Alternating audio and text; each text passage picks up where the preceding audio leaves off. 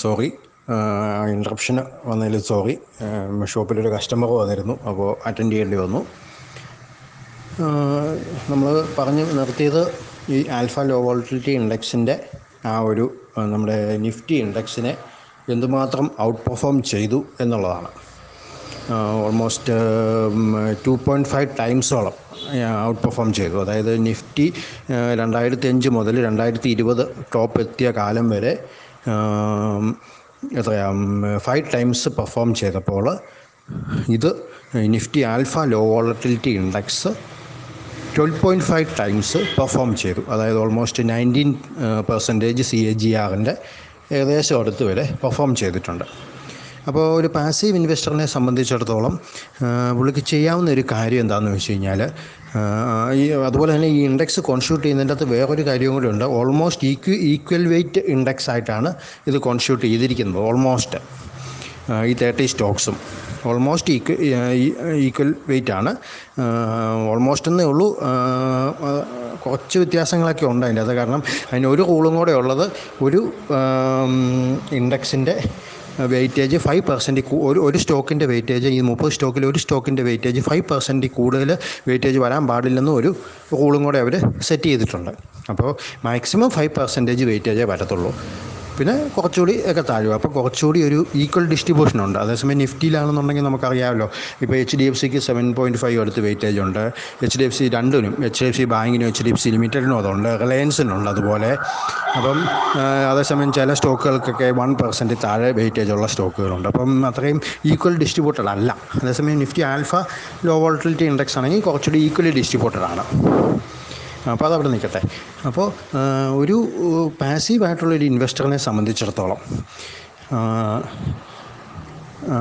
Indian മാർക്കറ്റിൽ നിന്ന് താരതമ്യേന നല്ല കമ്പനികൾ, ഓട്ടോമാറ്റിക്കായിട്ട് നല്ല കമ്പനികളും ഒപ്പം ഷെയർ പ്രൈസസിൽ നല്ല പെർഫോമൻസ് തരുന്ന കമ്പനികളും ഓട്ടോമാറ്റിക്കായിട്ട് സെലക്ട് ചെയ്യാനായിട്ടുള്ള ഒരു മെത്തേഡാണ് ഈ Nifty alpha index, Nifty alpha low volatility index. അപ്പോൾ ഈ ഇൻഡെക്സിലുള്ള സ്റ്റോക്കുകളെല്ലാം ഇതിൻ്റെ ഒരു യൂണിവേഴ്സ് എടുക്കുക. ആ യൂണിവേഴ്സിൽ ഒരു ഈക്വലായിട്ടൊരു ഇൻവെസ്റ്റ്മെൻറ്റ് നടത്തുക. അതിനുശേഷം എവരി 6 months NSE ഇത് റീഷഫിൾ ചെയ്യുന്നുണ്ട്. ആ റീഷഫിൾ ചെയ്യുന്ന സമയത്ത് നമ്മളും നമ്മുടെ പോർട്ട്ഫോളിയോ റീഷഫിൾ ചെയ്യുക. വളരെ സിമ്പിളായിട്ടുള്ളൊരു സ്ട്രാറ്റജി.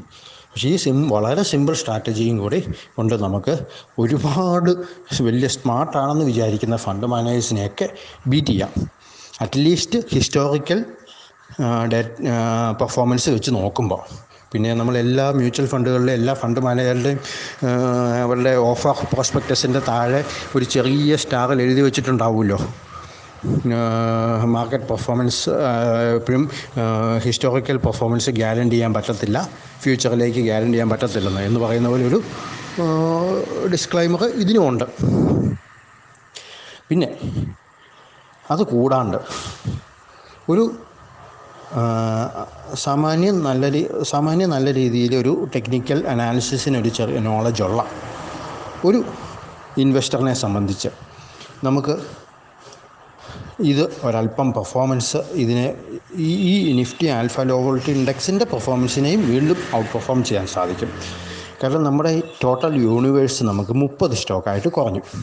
അപ്പോൾ ഈ 30 സ്റ്റോക്കിൻ്റെ ഒരു വാച്ച് ലിസ്റ്റ് എപ്പോഴും റെഡിയാക്കി വെച്ചിരിക്കുക. എന്നിട്ട് ഈ 30 സ്റ്റോക്കിൽ ഏത് സ്റ്റോക്കിനാണ് ഔട്ട് പെർഫോമൻസിന് കൂടുതൽ സാധ്യതയുള്ളത്. ഇപ്പോൾ നമ്മുടെ കയ്യിലുള്ള പല ഫിൽറ്റേഴ്സുണ്ട്.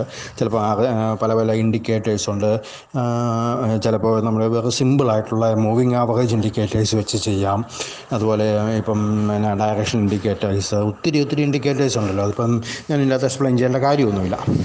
അപ്പോൾ അങ്ങനെയുള്ള ഒരു ഇൻഡിക്കേറ്റർ വെച്ച് നമുക്ക് കൂടുതൽ വിശ്വാസം തോന്നുന്ന, അല്ലെങ്കിൽ നമ്മുടെ സിസ്റ്റമായിട്ട് മാച്ച് ചെയ്യുന്ന, നമ്മൾ ഡെവലപ്പ് ചെയ്തിരിക്കുന്ന ഒരു സിസ്റ്റത്തിൽ വെച്ചിട്ട് ഈ പറയുന്ന 30 സ്റ്റോക്കിൻ്റെ ആ യൂണിവേഴ്സിൽ നിന്ന് നമുക്കൊരു 10 സ്റ്റോക്കോ അല്ലെങ്കിൽ ഒരു 15 സ്റ്റോക്കോ അല്ലെങ്കിൽ 20 എത്രയാണ് നമ്മുടെ ഒരു കംഫർട്ട് ലെവൽ അനുസരിച്ച്, നമ്മുടെ റിസ്ക് പ്രൊഫൈൽ അനുസരിച്ച് ഒരു ആ ഇൻഡെക്സിനെയും ഔട്ട് പെർഫോം ചെയ്യാൻ സാധ്യതയുള്ള സ്റ്റോക്കുകൾ.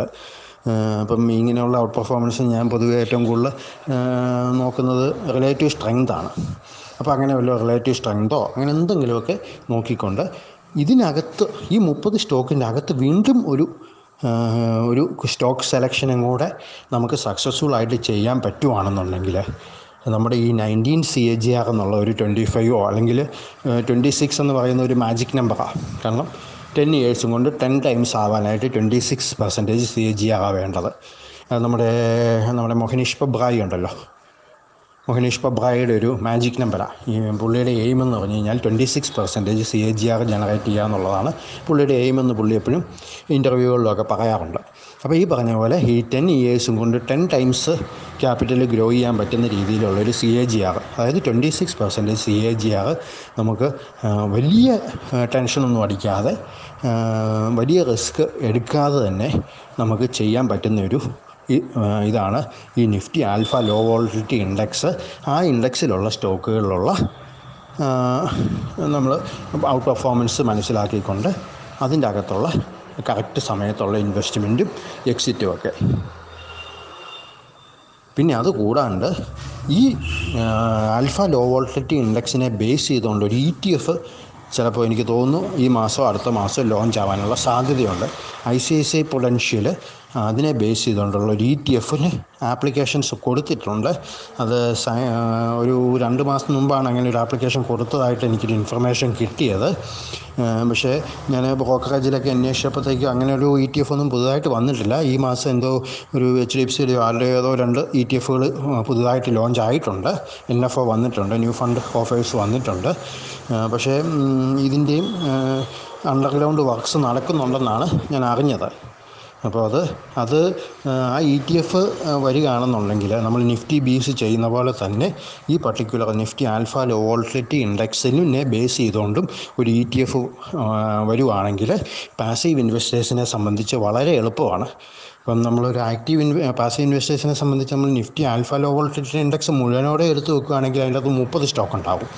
അപ്പോൾ അതിൻ്റെ അകത്തൊരു SIP രീതിയിലൊക്കെ ഇൻവെസ്റ്റ് ചെയ്യണമെന്നുണ്ടെങ്കിൽ ഈ പറഞ്ഞ പോലെ കുറച്ചുകൂടി കൂടുതൽ ക്യാപിറ്റൽ വേണം. കാരണം 30 സ്റ്റോക്കിൻ്റെ അത് ഒരെണ്ണമെങ്കിലും വെച്ചെടുക്കണമെങ്കിൽ പോലും കുറച്ച് കൂടുതൽ ക്യാപിറ്റൽ വേണ്ടി വരും. അതേസമയം ഒരു ETF വന്നു കഴിഞ്ഞ് കഴിഞ്ഞാൽ ചിലപ്പോൾ നിസ്സാരമായ തുക കൊണ്ടോ, ഒരു 1000 രൂപ കൊണ്ടോ, അല്ലെങ്കിൽ ETF എന്ന് പറയുമ്പോൾ വളരെ ചെറിയ തുക കൊണ്ട് നമുക്ക് ഈ ഇൻവെസ്റ്റ്മെൻറ്റ് നടത്താൻ സാധിക്കും.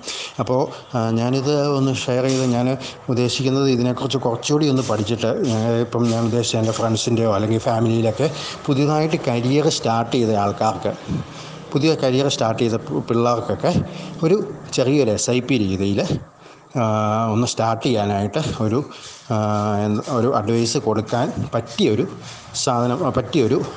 ETF ആയിരിക്കും ഇത്. ETF വന്നു കഴിഞ്ഞാൽ പ്രത്യേകിച്ചും അപ്പോൾ വളരെ പാസീവായിട്ട് ഇത് ചെയ്യാൻ പറ്റും.